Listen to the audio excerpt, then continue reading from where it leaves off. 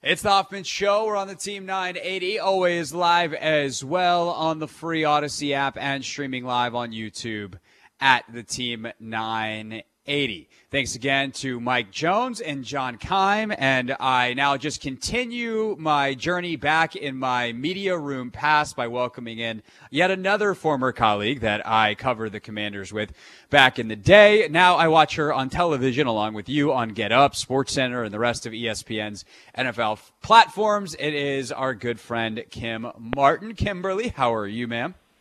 I'm good. You literally just got the squad back. Y'all still got the information. I got a show. We might as well put our skills to good use.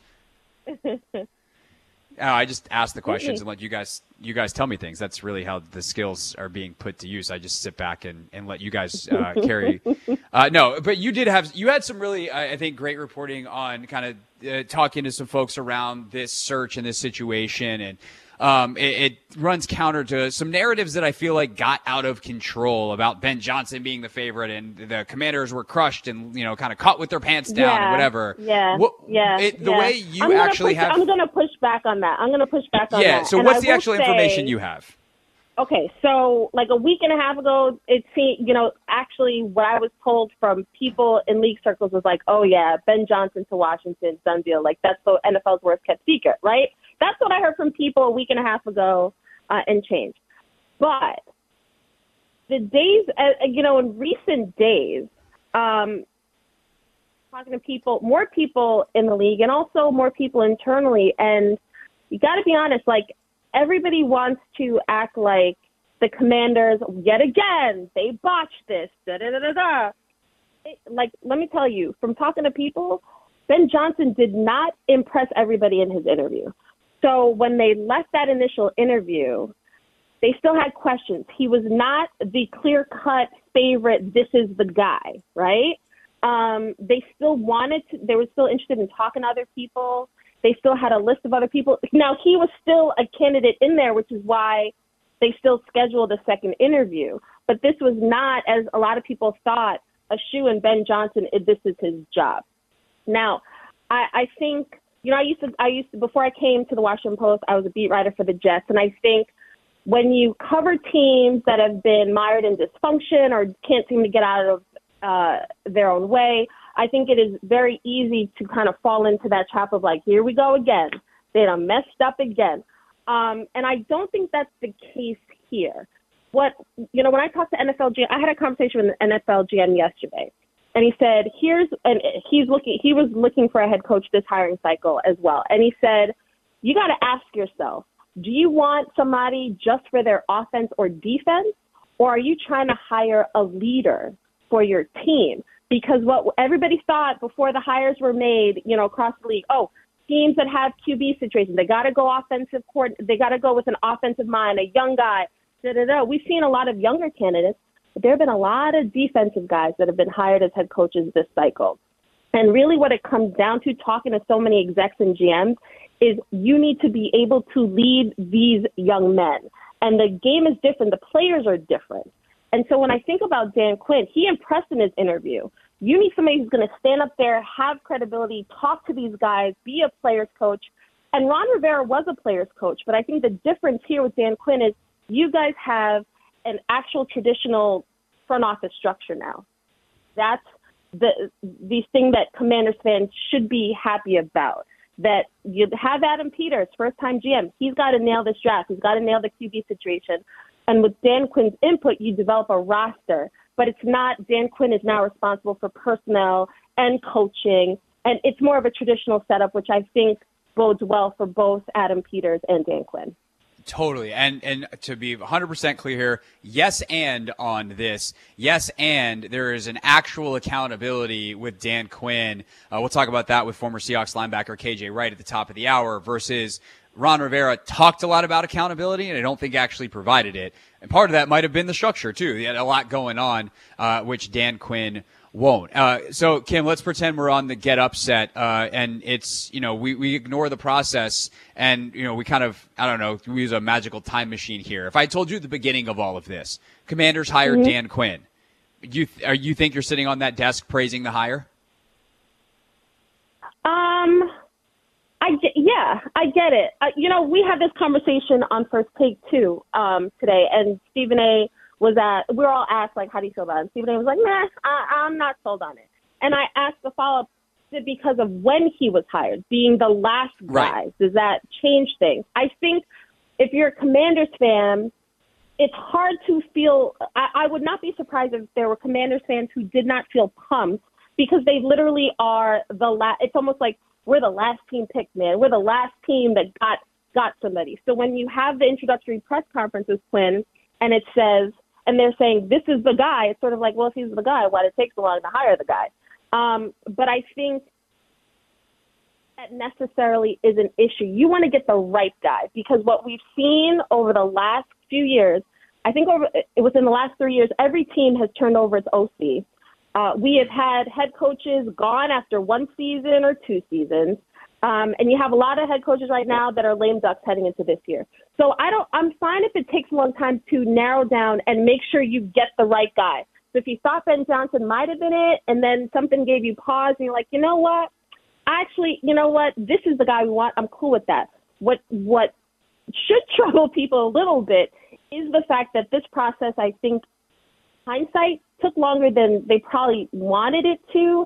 And now you have the top OCs and now Quinn is obviously a defensive guy, but now the top OCs are off the board, theoretically. I'm going to say top, meaning like the guys that were highly coveted, right? So now it's like you're looking around, it's musical chair, okay, like who else is left? And you don't want a fan base to feel like we're just left with scraps.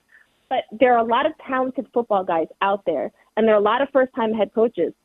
Dan Quinn needs to nail the OC hire, and Adam Peters has to nail the quarterback. Like that literally is it. And it doesn't, I don't think the Commanders are in this like woe is me situation. When you talk to people about Dan Quinn, he's respected. He is a player's coach and he knows what he's doing. And I don't think the Cowboys, game against the Packers, while it was embarrassing, I don't think that should be completely used against Dan Quinn because there are a lot of coaches right now who got head coaching jobs.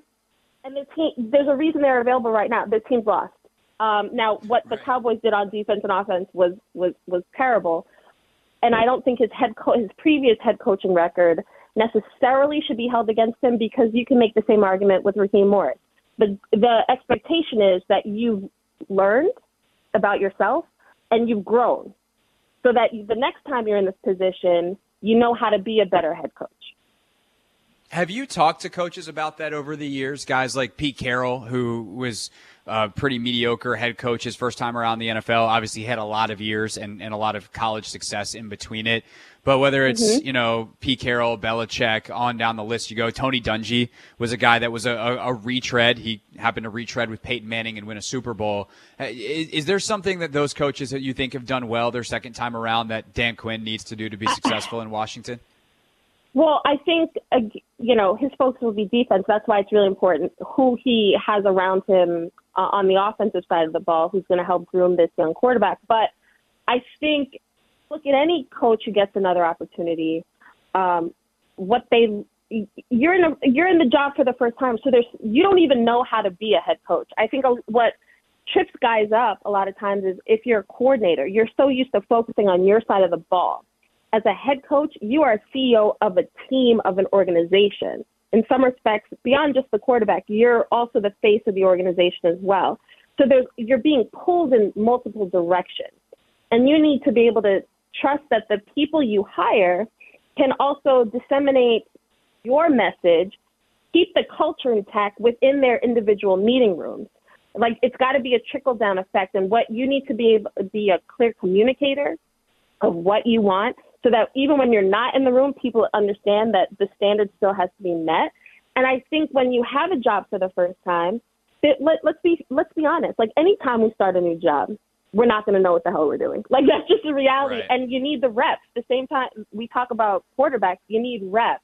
But you also have to understand that there are a lot of working relationships within a front office. Like, as a head coach, you're working with your GM.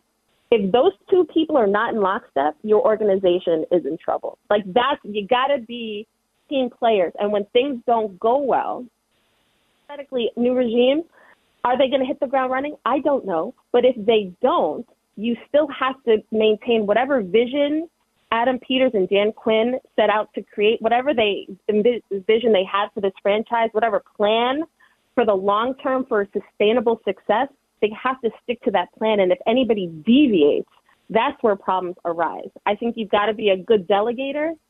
But I think, given that Peters is in San Francisco with Kyle Shanahan, who also has experience with Dan Quinn, in the NFL, people trust the people that they know, right? So they're going to ask, what's he like to work with?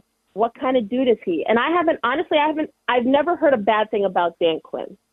Besides, the thing that people point to was his record in Atlanta, and then obviously how the Cowboys finished. But in all honesty, he took the Cowboys defense. I think they were 28th in points, 23 in yards allowed, when he got there. And we've praised this defense in the time that he's been there. So I don't want to hold one game against him, but he has an opportunity to completely rebuild the culture and set a new standard as what's expected in Washington.